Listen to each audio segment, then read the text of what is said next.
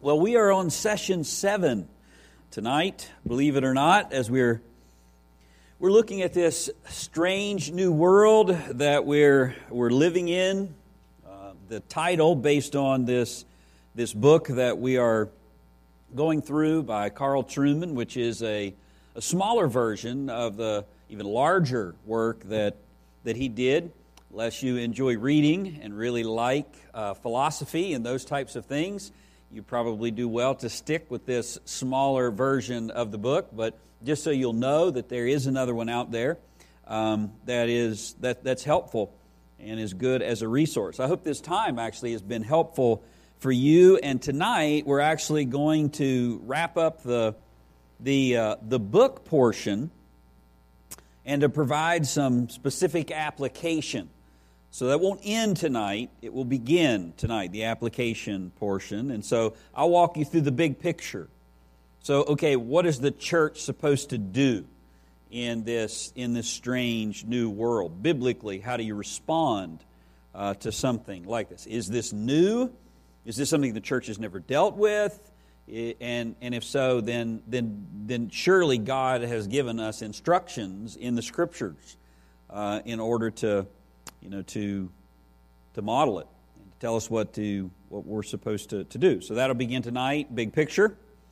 And then next week we'll focus on, so what do you do if you personally are wrapped up in maybe some of the things that you've been thinking about the book, whether it's wrong thinking that comes from a psychiatric perspective, or some of the gender issues, or looking at self too much. I mean, how does a person change? So that will be next Sunday night. I think Mark is doing that. How does a person change?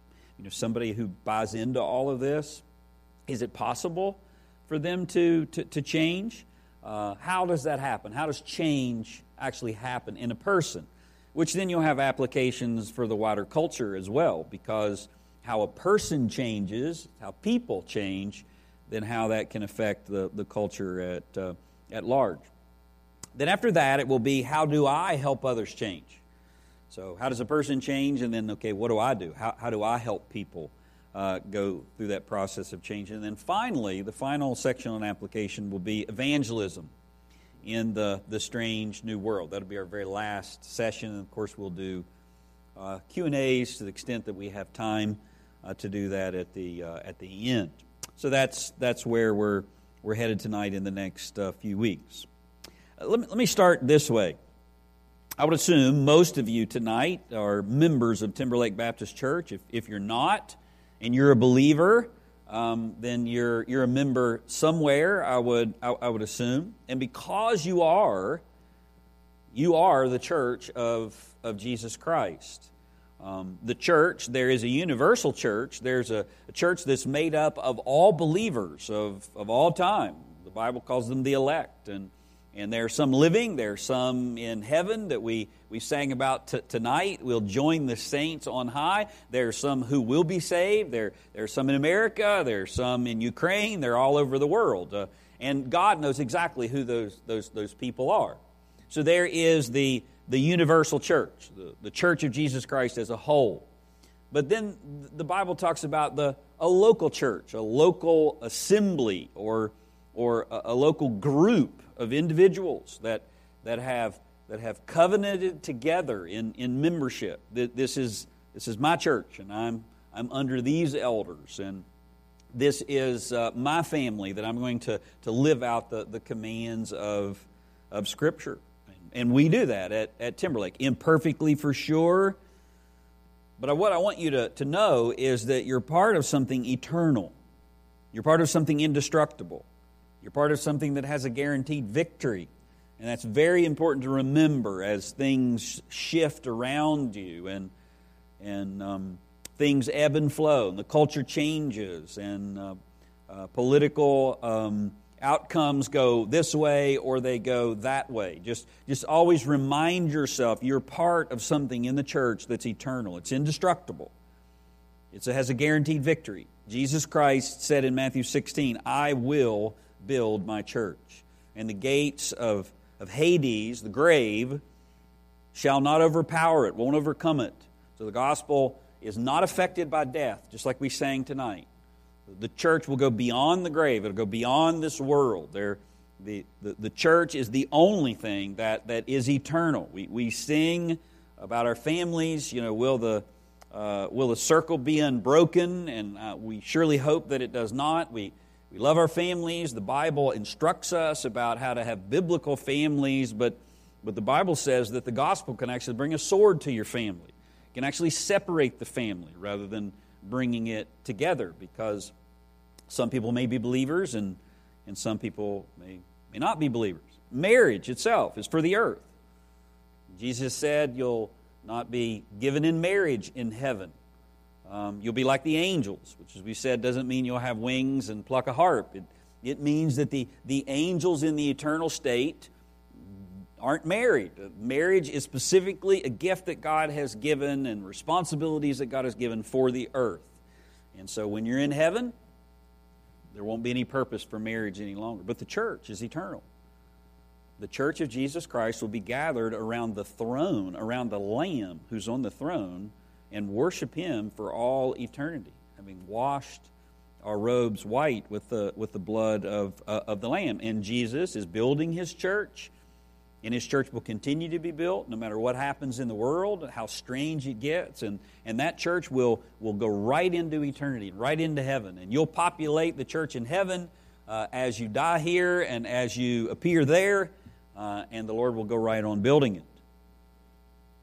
In that same passage, Matthew 16, Jesus declared He would build the church, and He would build that on the truth of that He was the Christ, the Son of the living God. He was the promised one who would die for sins and then raise in glorious victory. And then Jesus sends out His 12 apostles that He chose to proclaim that message. So now we're talking about how Christ goes about building His church. He made the promise, I will do it.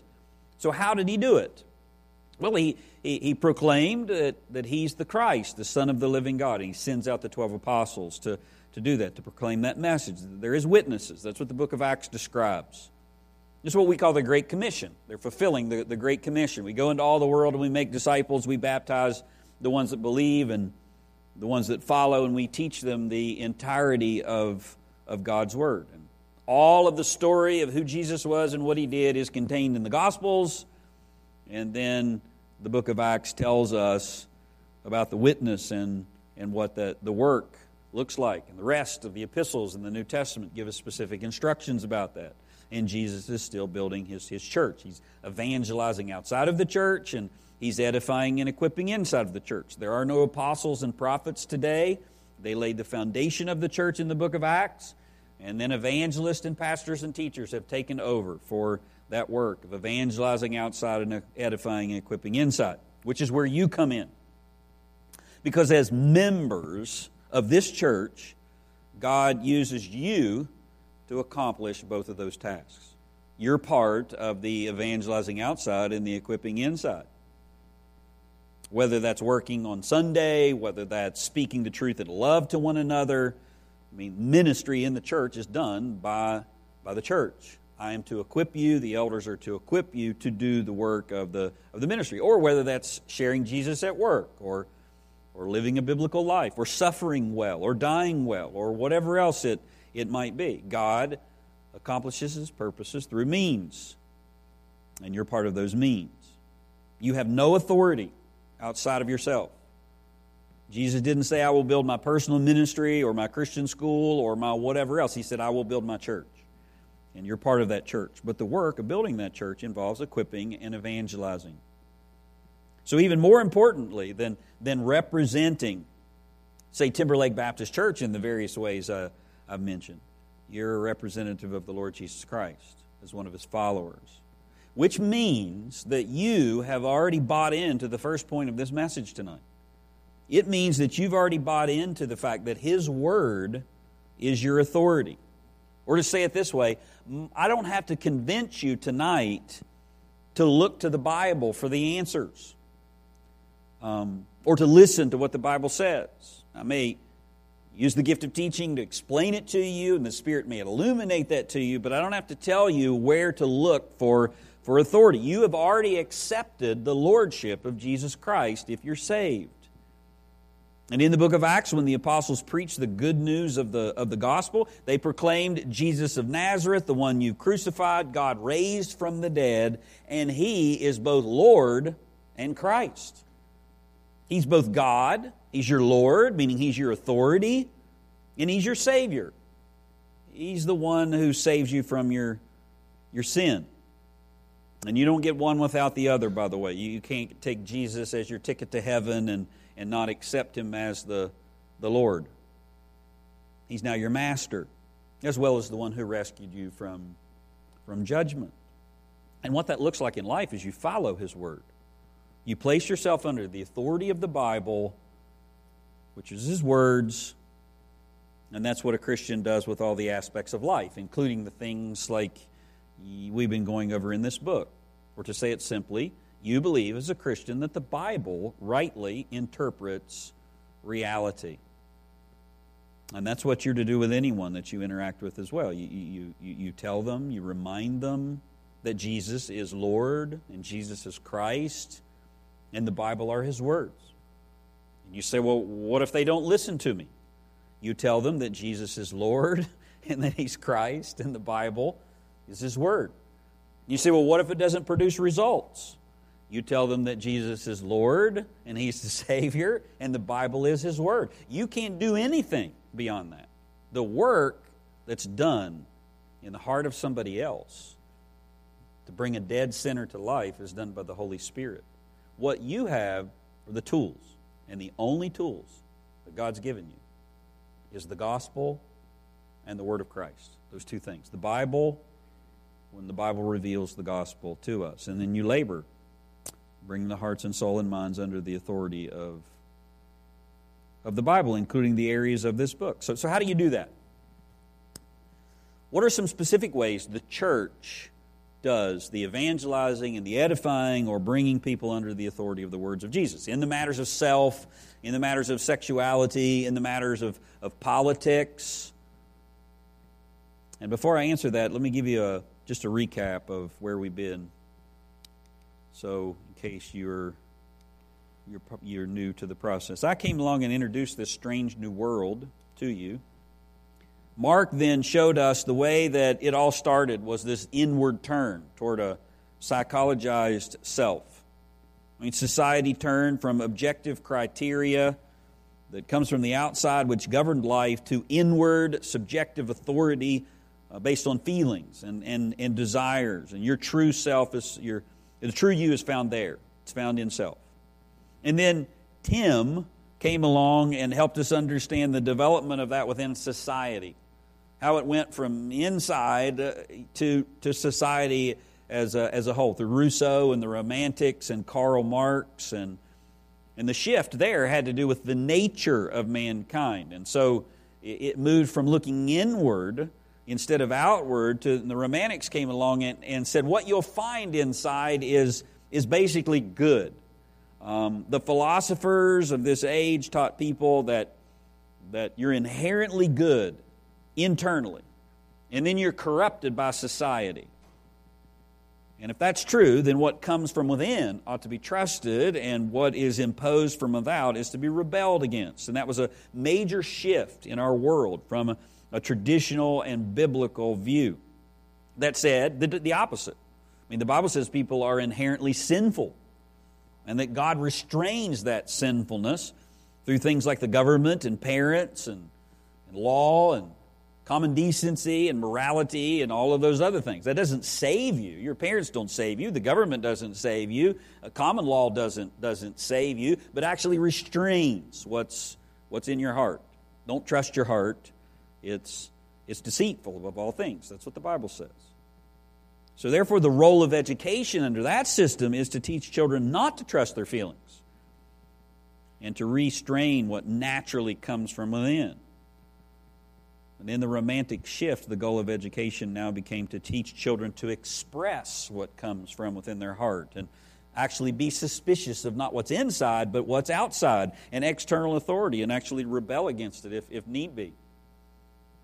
This past week, I was in an airport, and there was a TV thing for the Today Show, and they were doing this new preschool program. I don't even know where it was. It was somewhere in a big city.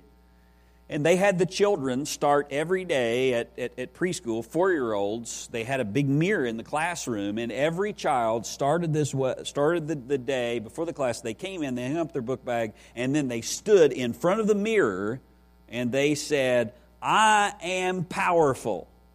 I am enough." And they recited all of this self-esteem mantra. And then the teacher encouraging them to do that, and then they sat down. And when I first saw that, I thought, number one, that's not what my mother told me to do. She helped me in other ways, but it was almost laughable. Like, what are you doing? And until it sunk in what was actually going on. They were practicing religion. They were practicing the religion of the worship of self. I am God. I am powerful. I am enough. Which is what came through the Romantics. Then I came back and explained how the sexualization of self and became the politicization, I'll get that out, of sex. With Freudian psychology, and how then sex became the definition of self. If you look within, and your desires are your authority, what is our greatest desire? Our greatest desire is our sexual desires, and then how politics became centered on sex through Wilhelm Reich. And then Michael came along and talked about plastic people in liquid world. We've talked about identity is adaptable now. The common bonds that have typically united people, even from very different backgrounds, different skin colors, different everything, we've torn that down because we've focused inwardly. There's a new way of learning, so things like tradition, things like nationalism, things like religion or family frameworks have all been rejected and been replaced with self, which is entirely plastic and shiftable.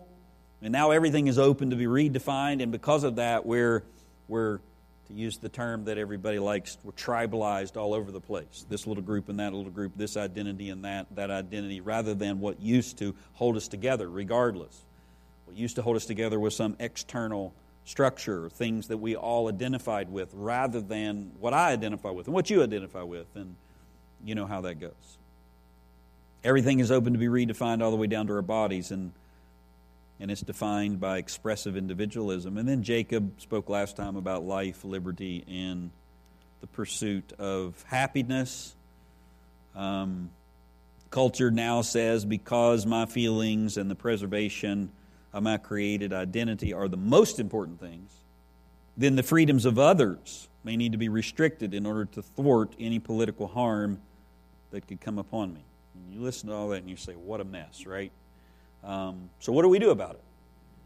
What does God want us to do? How does God want us to respond to the cultural tides that shift and in this case are rising in one specific direction? That's what I'm going to talk about tonight. Now, I'd like to offer 5 things to you.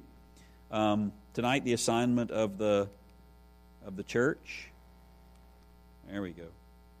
5 responses of the church, or you could say Christians, to this strange new world. What is a Christian to do as a stranger and pilgrim in this strange new world? Well, the first thing I would say is trust in the authority and the sufficiency of Scripture.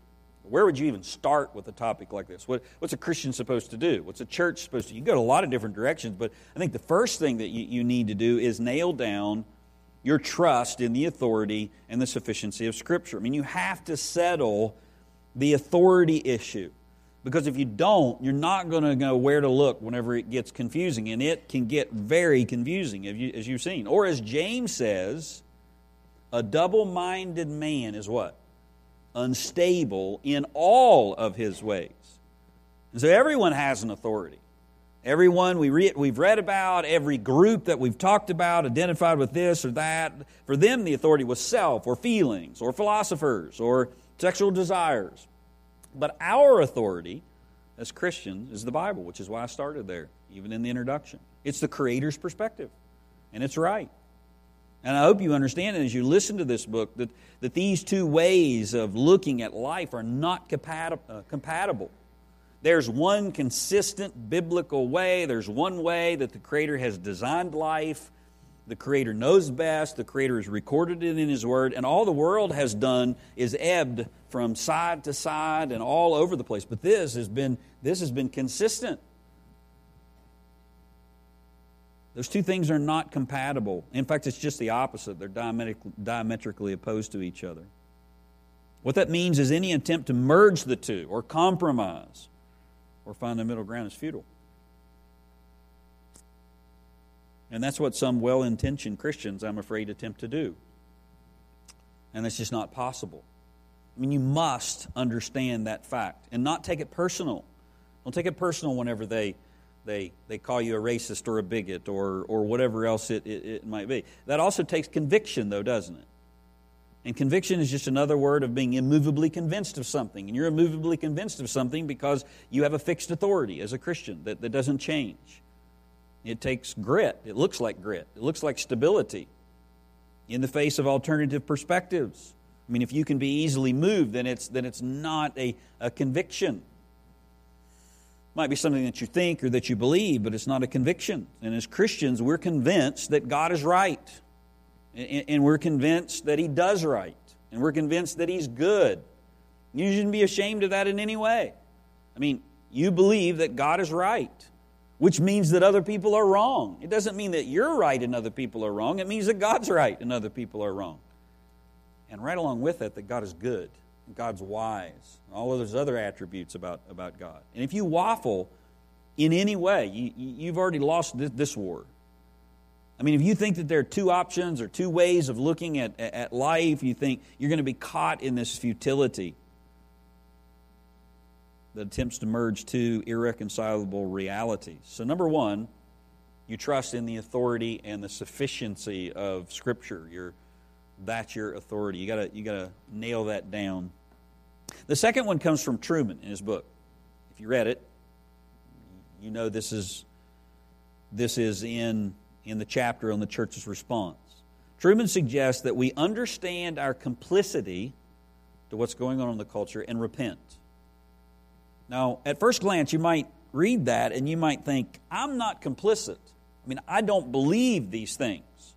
Or you may amen what Truman says. That's right. The church hasn't done anything to change the culture or to win the war. Just sitting back doing nothing but preach the gospel. You might be on one of those two poles even tonight. But as you read further what Truman says in the book, and you realize what he's talking about, it's what I would term as cultural leakage.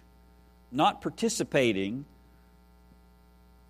It's acknowledging and repenting of the ways that the spirit of this age has seeped into our thinking without us even recognizing it as the church. What the Bible calls worldliness. It's a very biblical term. John, see if I can pull up my verse here. 1 John 2:26. For all that is in the world, and the lust of the flesh, and the lust of the eyes, and the pride of life, is not from the Father, but from the world. You see the two poles there. They're not blended together. Not from the Father, but from the world. And when you think of that, when you think of the word worldliness, when you hear the term worldly, or you read that verse, which is a very common verse, what comes to your mind? I mean, isn't the temptation to jump right to some application or practice? I'm worldly if 50 years ago, I'd be worldly if I danced. Maybe 10 years ago in some Baptist churches, right? Or going to bad movies, or some other things, wearing certain clothes, the length of a skirt, or whatever. That's worldly. We immediately jump to practices, probably, whenever we hear that term. But I want you to notice in this verse that the Bible doesn't give us a list of practices. It gives us categories of desires that defines worldliness. Because the issues don't come from outside of us. They come from within us. That's where the battleground of worldliness happens. It's in our hearts. I mean, the problems are not external first. but they're internal. I'm not saying that they're not bad things out in the world that you need to protect yourself from and guard your heart from, but that's the point. You're guarding your heart. It's not external first. Worldliness is an external problem first. It's an internal problem. Long before the behavior comes out, there's a desire that has given birth to it in the heart, or which is why James said to stop fornicating with the world. Did you ever think of that? You adulteresses, do you not know that friendship with the world is hostility toward God? Again, there's two poles. They can't be blended together. Therefore, whoever wishes to be a friend of the world makes himself an enemy of God. And he talks about spiritual adultery. Stop fornicating with the world. You're going to have an ugly baby if you do that, what James says. Chapter 1, sin conceives and it brings, lust conceives and it brings forth sin, and sin leads to death. And so that's what James is talking about. So what are the categories of desires that he gives us here before he goes to the practices? Well, the lust of the flesh. It's what the flesh craves, the flesh desires. That word can be good or bad. A desire, an intense desire, can be an intense desire for something good. But whenever we use the term, it can also mean something bad. And in this case, what the flesh craves. The lust of the eyes, what the eyes desire. The eyes see something, it's a window into your soul. It's a way to imagine what you want. And then the pride of life, what we value. Of course, practices flow out of desires, but God wants us to understand that worldliness is a way of thinking before it's a group of practices. Worldliness is to imbibe the world's system of values, which comes with its thinking. I mean, it's to be conformed to the cosmos, which is the world, the word for world. Wrong aims, corrupted values. We talked before how that word, the Greek word for world, cosmos, is where we get cosmetics, where you ladies arrange your faces every morning. The world has a system that is a specific arrangement. And the world system has wrong aims. It has corrupted values that come from fallen rationale, which is Satan's anti-wisdom. And that's where the complicity comes in. As the church and Christians, we have allowed ourselves to think like the world in many ways. To desire, to value, to have fallen rationale about things that are like the world. This is like the example. You might not even try to do it. You might fight against it. Just like Romans 5 this morning. How we're naturally bent toward human love when we think about God's love. We want to define God's love in human terms. And so you have to sit into the preaching of the Word and focus on a passage like Romans 5 to correct that, because you're naturally drawn to that, which is what Romans 12 means. You're not conformed. It's constantly pressing you. And you don't have to always worry about the enemy out there. You lay down with the enemy every night. And that's not your spouse. It's you. It's your own heart. You carry your heart around with you. And so you're not to be conformed to the cosmos. You're to be transformed by the renewing of your mind. And there's no coasting in that. You're constantly renewing your mind. You're constantly thinking the ways of God. We just do it. We don't even know we do. Truman suggests the focus on self, though, and our desires is the major way the world's system has leaked into the church related to this book, related to think about the transfer of authority from God, from out there to in here. What we want, our desires define us and define life, what's important to us. He says that's the way that the worldliness has leaked into the church. We call it consumer Christianity. It's one term. What we like has become the primary driver for the Christian life. How we pick a church, to the kind of preaching we listen to the way we find a ministry, to the books that we read, or to say it another way, Christianity has become very man-centered instead of God-centered and word-focused.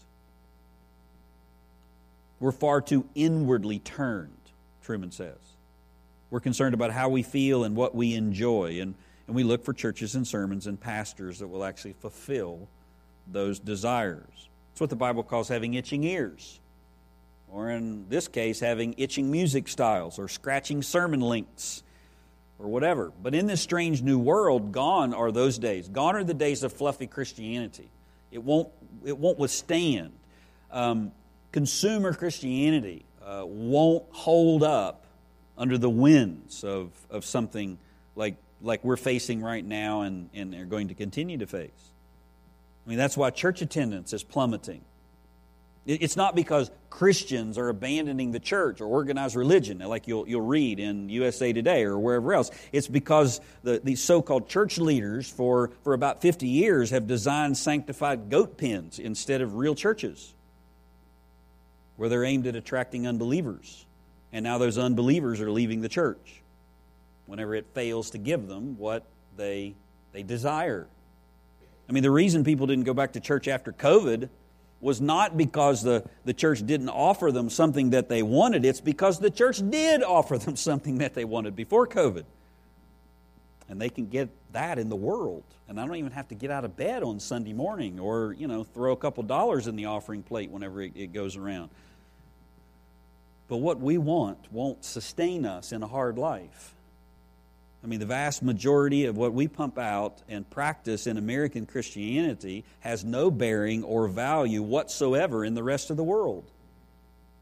I mean, if you're a Ukrainian in a gulag in Russia, a copy of Your Best Life Now is worthless, isn't it? I mean, think about that. I mean, Joyce Myers is not going to help you whenever you're in the persecuted church in China. And so Truman says we must repent and retrain our palates for what we need, not what makes us feel good. I have people ask lots of questions at times, but some like, why do the pastors at Timberlake preach 50-minute expository sermons from the Bible and go into all of that detail and study and do all of those things? I mean, nobody wants to sit there that long. Nobody will sit there that long. Attention spans aren't that long. You surf on your phones, and some of you do. What's wrong with preaching stuff that people want to hear? What makes them want to come to church? And my response is usually something like this. I mean, why would I prepare food for goats to keep them as goats whenever I can prepare food for sheep to make them sheep? I mean, Jesus said, my sheep hear my voice. Genuine Christians actually want the Bible. Now, I may be boring every now and then and may not put it together, but believers actually want to hear the truth. Whenever they hear the truth, they say, that's it. Give me more of that. And unbelievers are only converted by the word of Christ anyway. And so actually giving them what they want is not going to convert them, which is why they're leaving churches in groves, because people gave them what they wanted and it didn't do anything for them spiritually in their lives. So give them the Scriptures and unleash the power of the Bible. Repent. Number 3, Truman says you should learn church history, which of course I like that, given the fact that I enjoy church history. Truman called the learning from the ancient church. And the goal here is not to return to some idealistic age in history, whether that would be the 1950s or the Reformation or whatever it might be. It's to learn from it. And he suggested going all the way back to the bedrock, going all the way back to the apostles, and particularly during the apostolic age. Because during that time, Christianity was little understood, it was despised, and it was a marginalized sect. I mean, during that period of time, Christians were dismissed, hated, and underappreciated. And Truman says it's the same today. We're racist, they're irrational bigots, and dangers to society. And so like them, you have to prepare for persecution on the outside, and you have to prepare for heresy on the inside of the church. I mean, you must endure the persecution from outside of the church. You can't fold like a handkerchief. You must confront the error within the church, just like the early church did. I mean, in fact, that's how the church stayed pure and how it grew strong in in church history in those days. God purified it, actually purified it through the pressures outside, and He clarified its doctrines through the errors. And that's a good work that God's even doing right now. While there's the bad work of error and oppression going on. I mean, God grows His church. And God helps His church to think rightly in these kinds of times. I mean, how did the early church stay unified and strong? Well, they had to. It wasn't easy to be a Christian. And how did the early church clarify the details about doctrine like humanity and the deity of Christ? It was by being forced to deal with error inside the church that crept inside the church. And how will the modern church be purified from all of its impurities and half-hearted followers? Well, it will no longer be culturally acceptable to be a Christian. And the church will have to clarify its responses to that cultural error that's crept in. I mean, I don't know. I mean, had you ever even heard of the term woke 15 years ago? And now you hear it all the time. And you probably somewhere along the line said, what is that? And then you started obviously feeling it all around you, and then you have to say, well, is that biblical or is that not? And you have to kind of pull that apart, because in one sense you have Black Lives Matter or people that are talking about wokeism, saying racism is bad, and racism is bad. It's real. It's bad. So how do I pull that apart and say this is biblical and this is not? Well, you're forced to deal with error, and so you then define that and you clarify your own thinking. And the church will have to clarify its responses to the cultural error that's crept in. You have to think hard and write hard on those kinds of topics, and even the topics like whatever has been in this book. I mean, you used to say homosexuality is bad. God made men, God made women, or even simplified it. God made Adam and Eve, not Adam and Steve. I mean, how many times do you hear that from the pulpit? I mean, and that was it. But that doesn't fly anymore. Why? How? People are asking questions that and the Scripture addresses them. It's no time for unprepared and lazy preachers. And it's no time for Christians that like them or are lazy and unprepared themselves. Number 4. You must be in a church that teaches, which by God's grace we are. And one that teaches the whole counsel of God. One that reclaims its doctrine. And its pastors and its pulpits teach those things. John MacArthur years ago during the seeker-sensitive movement said that the modern church has spiritual AIDS. And the AIDS virus doesn't kill you. Something else does. The AIDS virus destroys your body's ability to fight off the disease, and so you actually succumb to the disease. It destroys your immune system. And he said the church could die of 1,000 heresies because it has no doctrinal immune system. And if you want to apply it to this book, we focused on ourselves and our feelings for so long, we don't even know what doctrine we lost. And we need to recover doctrine. And we don't even know what we're missing. So we don't know what to go back and teach now. I mean, think about it. If you came from another church or somewhere outside, when was the last time you heard a sermon on reconciliation or imputation or the atonement? Or maybe listen to something like that on the radio. And you might be sitting here, and I don't even know what those words mean, and I don't even care to know what those words mean. I want to go to church and hear something that helps me. I just want the pastor to give me something that's immediately practical and not eternally relevant. And the problem with that is, what will actually stabilize your life or help you through this coming week is the steel of doctrine and understanding it. No wispy, weak preaching will do that for you. And you're called to love the Lord your God with all your heart, with all your soul, and with all your mind. And you have to renew your mind. I don't care whether you like to read or not. Listen to an audiobook or do something. You must learn whatever God's commanded, and you have to think hard and be equipped, or you'll twist in the wind. And churches have to teach their people. And they teach as they teach their children. and they teach the world as being a model. I mean, that is one of the primary purposes of the church. It's the reason the pulpit is right here in the middle of the church.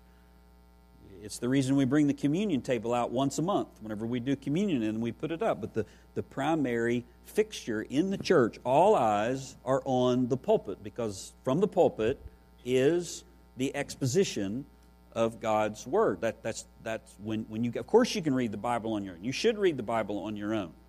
But God has ordained the preaching, the proclamation of His Word. And as the church gathers together, and there's something that happens in the gathering of the saints, you're provoking yourselves to love and good works, and the Spirit of God is inhabiting us individually and collectively when we are duly constituted together as the church of the Lord Jesus Christ, and God speaks to His people, and God speaks from His Word. There's something that happens there, and you have to be under that on a regular basis. And that preaching doesn't just stir you up emotionally. That's not bad. That's good. I mean, God gave you emotions. You should be passionate about that. But that passion should come from understanding, from teaching. You're taught what to think, what not to think, what to do, what not to do from the authorities. You have to settle that authority. And so that's the focus of the church. And then you must be engaged, I think, in training. I mean, if the church hopes to be faithful to Christ and do these things that we've listed above, if you hope to help children in our Sunday school classes, hope to help your own children, then we must train, specifically men for ministry and children in our homes and in our case, strong Christian schools. It means wisely once said, as goes the pulpit, so goes the people. One of the first, I guess you would call it a case study, research that I did whenever I pastored the very first church I ever took. I was an independent Baptist guy, and I don't mean the one that that sweat and wipe their head. Just I wasn't part of a denomination. The church I came from was just a Bible church, and my pastor was an independent missionary Baptist. So that's what I was, Baptistic in doctrine, believe the Bible, preach the Bible, want to see people saved and go to heaven. But first church I went to was a Southern Baptist church, and they knew that's not what I was. And so I'm thinking, what am I getting myself into? I mean, so we're laying all these things out on the table when we're talking about it, and I'm doing research, and in that process, learning how the Southern Baptist Convention back during the times of Adrian Rogers recovered the SBC from liberalism. Of course, it's changing and slipping, those types of things today, but how did that happen? When they focused on getting the president of the Southern Baptist Convention as a conservative, somebody who actually believed in the Bible, because in the seminary in Richmond and at Southern Seminary, I mean, they were pumping out people that didn't even believe that Moses wrote the first books of the Bible. Rank liberalism, denying miracles and those types of things. And they knew that if they were ever going to change things, then they needed to have that person there, because in that system, then that guy is the one who selects the committee on committees or the executive committee, and then that's the one who ends up setting the board of trustees of the seminaries, and the board of trustees of the seminaries actually choose the professors, and then the professors actually teach the students in the pulpit, the students in the classroom, who will then be in the pulpits, who are then going to teach the people. And that's exactly what I'm talking about here, but not with a denomination. And if the church hopes to be faithful to Christ, it has to train men for the pulpit and children at home and in churches. We have to train men with biblical clarity and conviction. And before they get there, they have to have a foundation, which is where TES and TCS come in. TCS is a ministry that attempts to do that. Expositor Seminary is a ministry of this church that attempts to train pastors. because the role of the church is to equip the saints. And as a church, one of the ways that we do that is through the Christian school and through that seminary. And God hasn't delegated that responsibility to a university or anyone else. He's given it to the church. So we do it right here in the church. And we do that for our own Christian families that we have spiritual responsibility for. It's also why one of our elders, Jeff Abbott, is over the school, and why the church supports the school, why the doctrine and the philosophy of the school comes from this church. We do that, and we provide a service to the community. We invite others to join us, and you're part of that. You have that opportunity to transform minds and on that level, and help people teach the right way, and even some ways that you've learned in this book. But you can't do that if you don't know it yourself, or you're weak doctrinally. I mean, you have to pursue the Lord with all your heart, soul, mind, and strength. So you might be able to help people navigate this strange new world. I mean, the only way that you do that actually is to have 2 feet planted in the new world that's coming. The world that's ruled by the Lord Jesus Christ, who is a risen King who's coming again. And when He comes, there'll be no error or rebellion. There will be peace forevermore. I think if you wanted to summarize all 5 of these things, I mean, the answer to the culture is biblical churches. Biblical churches that preach the gospel and operate on a biblical basis. It's not us withdrawing. It's remaining in it and obeying the Lord Jesus Christ and holding up His word and His gospel. Let me close with this. I don't know, maybe a year or more ago, our elders wrote a position paper on the woke movement. It's titled, "Why We're Not Woke." It was a big, long one, almost like Truman's book. Some of you read, maybe 5 of you, I don't know. We read it because we wrote it. And then there's the shorter version, which is actually bulleted. It's on our website. We don't do that for everything, because if you did that, then you're just chasing everything that comes down the cultural pike. But something that stays around, something that's actually going to affect the church, like the seeker-sensitive movement. Wokeism is just another derivative of that. That's going to hang around. It affects the church. It affects you. I've said before, we're not the pastors of Lynchburg or the world at large or the blogosphere. We're your pastors. So our job in thinking through that is, how do we help you think biblically about that? And so we wrote that paper. If you haven't read it, I would encourage you to read it.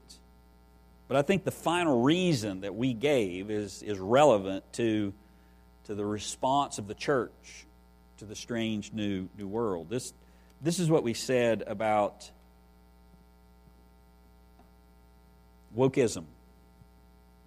This is the final number in the list of why we are not woke as a church. We reject the woke movement because it saps the church of its strength and effectiveness. When the fundamental tenets of wokeism or wokeness are allowed into the church, it will not be long before the methods of wokeness take hold in significant ways. And when this happens, the church will become diverted from its mission and greatly damaged in its effectiveness. The church will become an institution for social and political change rather than the pillar and buttress of the truth. Its methods will center around fixing inequalities through earthly means rather than proclaiming the pure gospel of Christ, which alone creates a truly unified people. Its goal will become remedying social disparities rather than seeing lives transformed through the gospel. And the result will be the glory of man, which ends in his damnation rather than the glory and praise of God through Christ, which results in man's greatest need. I think you can actually just change a few words in that and apply it to this lesson tonight. When we focus on something other than being a biblical church in a strange new world, the church will become diverted from its mission and greatly damage its effectiveness. The church will become an institution for social or political change rather than the pillar and buttress of truth. Its methods will center around fixing cultural issues through earthly means rather than proclaiming the pure gospel of Christ, which alone creates a truly unified people. Its goal will become remedying social ills rather than seeing lives transformed through the gospel. And as a result, the result will be the glory of man, which ends in damnation, rather than the glory and praise of God, which results in man's greatest need. And we dare not do that. So that's the big picture, high level. We'll talk about how do I change, how do I help somebody else change, and how do I evangelize. But we have a few minutes. I know it's confusing.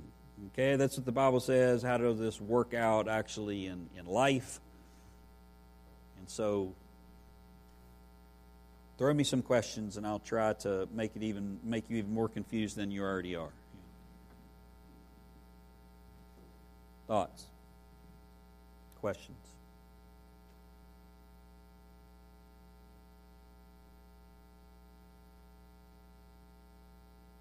All right. Then I'll pray. Yes, ma'am.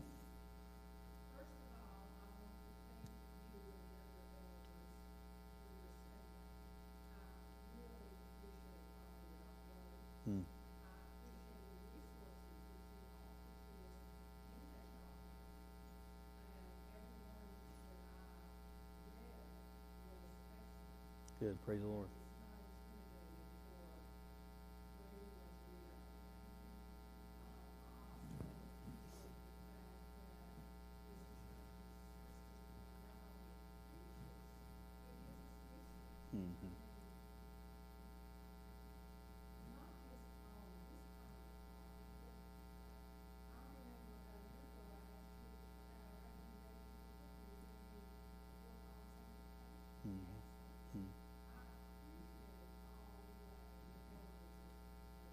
Amen. Were you buttering me up before you asked a bad question, or?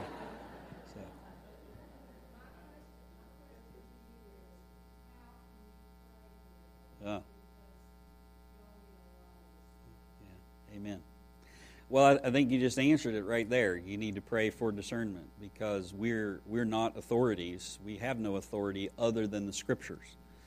And so we have to discern the Scriptures. And, there are some matters that are very clear. And then there are others like some of the things we're talking about tonight. I mean, even as you prepare for something like this, you can go in a bunch of different directions. You don't, I just kind of threw in there at the end, you don't withdraw. So we're focused on the church and we're focused on the gospel, but you still need to take whatever means that God has rightfully given you as a citizen to try to stem whatever tide that you can. But no, the sea is rising because it's a satanic sea and it's coming. Just remember that you're in the ship of Zion on that sea, and it's not going to sink. And that's where people are going to look to whenever they start drowning. So discerning, even in that, and then I think protection, purity, integrity, unity. The two things that are focused on the you find over and over in the Scriptures is the unity of the church and the purity of the church. I think you pray the same thing for the elders, the unity of the elders and the purity, of the elders.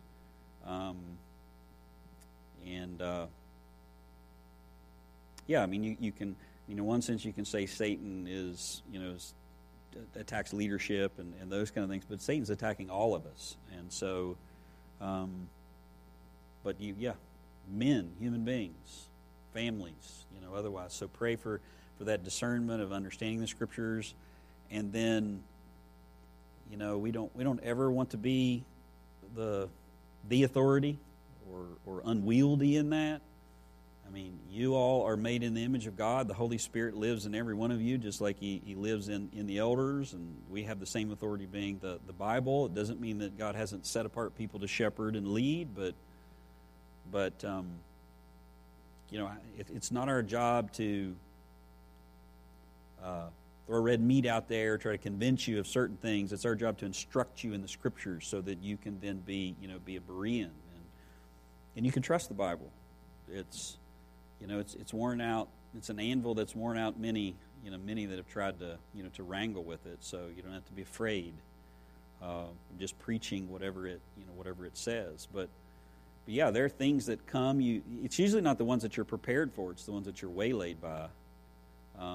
You get sucker punched and think things are going well, or in your life, and you kind of get hit. So I know I'm just kind of bleeding here, but that's good. Pray for our discernment. Pray for our purity, unity. Pray for the church. Pray for those same things. The Lord's building His church, and He's doing that here. And it's not a Sunday that goes by. There's not somebody new here.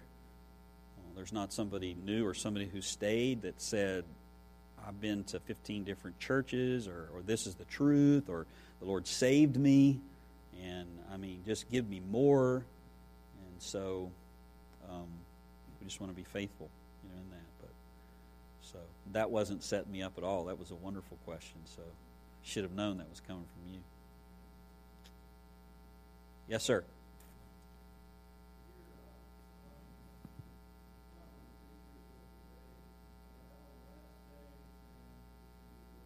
Yeah.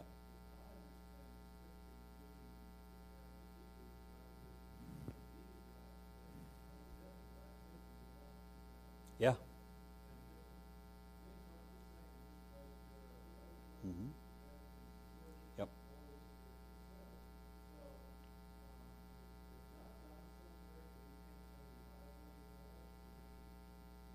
No. Sure.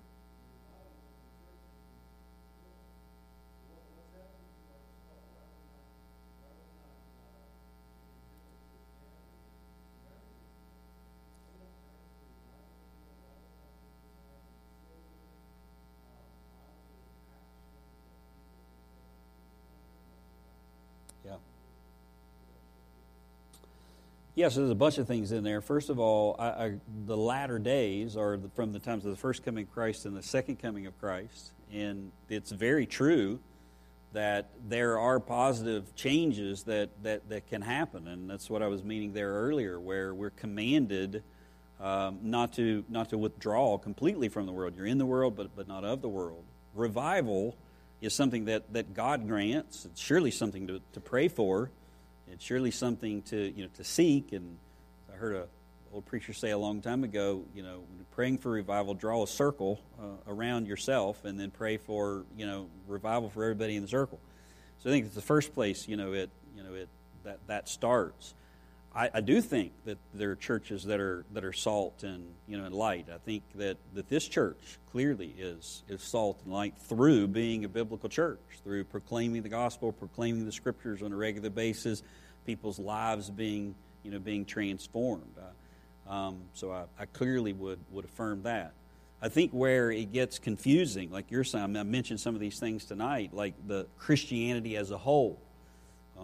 George Barna talks about all the Christians that are here in America. I think there's probably a lot of moral people. There are people that have Christian underpinnings, but genuine blood-bought, born-again Christians, that number is probably a lot less than might be out there. Why? Well, the only thing that makes a Christian is the gospel and the Spirit of God through the gospel. So that's the part that's Clay and I were just talking about this even before service, that there is this tension that God doesn't remove.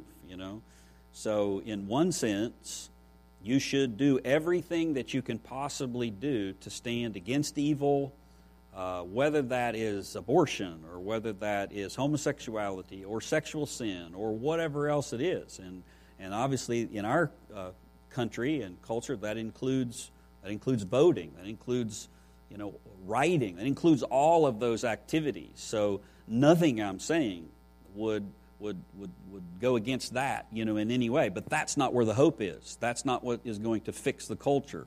A biblical church and the gospel is the only thing that will actually do that. So there's where the tension comes. So how much do I pay attention here, and how much do I work over here? And And I think it's kind of like sanctification. You're commanded to do both. You're commanded to elect biblical leaders, and you're commanded to vote, in that way. But you're not trusting in them. You're not thinking that somehow those laws are going to, fix things. Whether it was probably in your day when the moral majority, when Ronald Reagan, who was an amazing president, rose, there was the moral majority movement, and it didn't fix anything or everything because the issue is in the heart. Of course, there's all kinds of things obviously moving around, and you have really bad, political leadership, right now. I couldn't say it any better than MacArthur did 6 or 8 months ago. The Democratic Party is godless, and I don't say that from paying attention to. I'm saying their platform is that you can't promote some of the things that are there, which you could probably put a number of Republicans in that category too. And so what do? We have to know the truth and stand for the truth. Do the things that not leave those things to the world, but the transforming power is in the gospel. It's in the Word.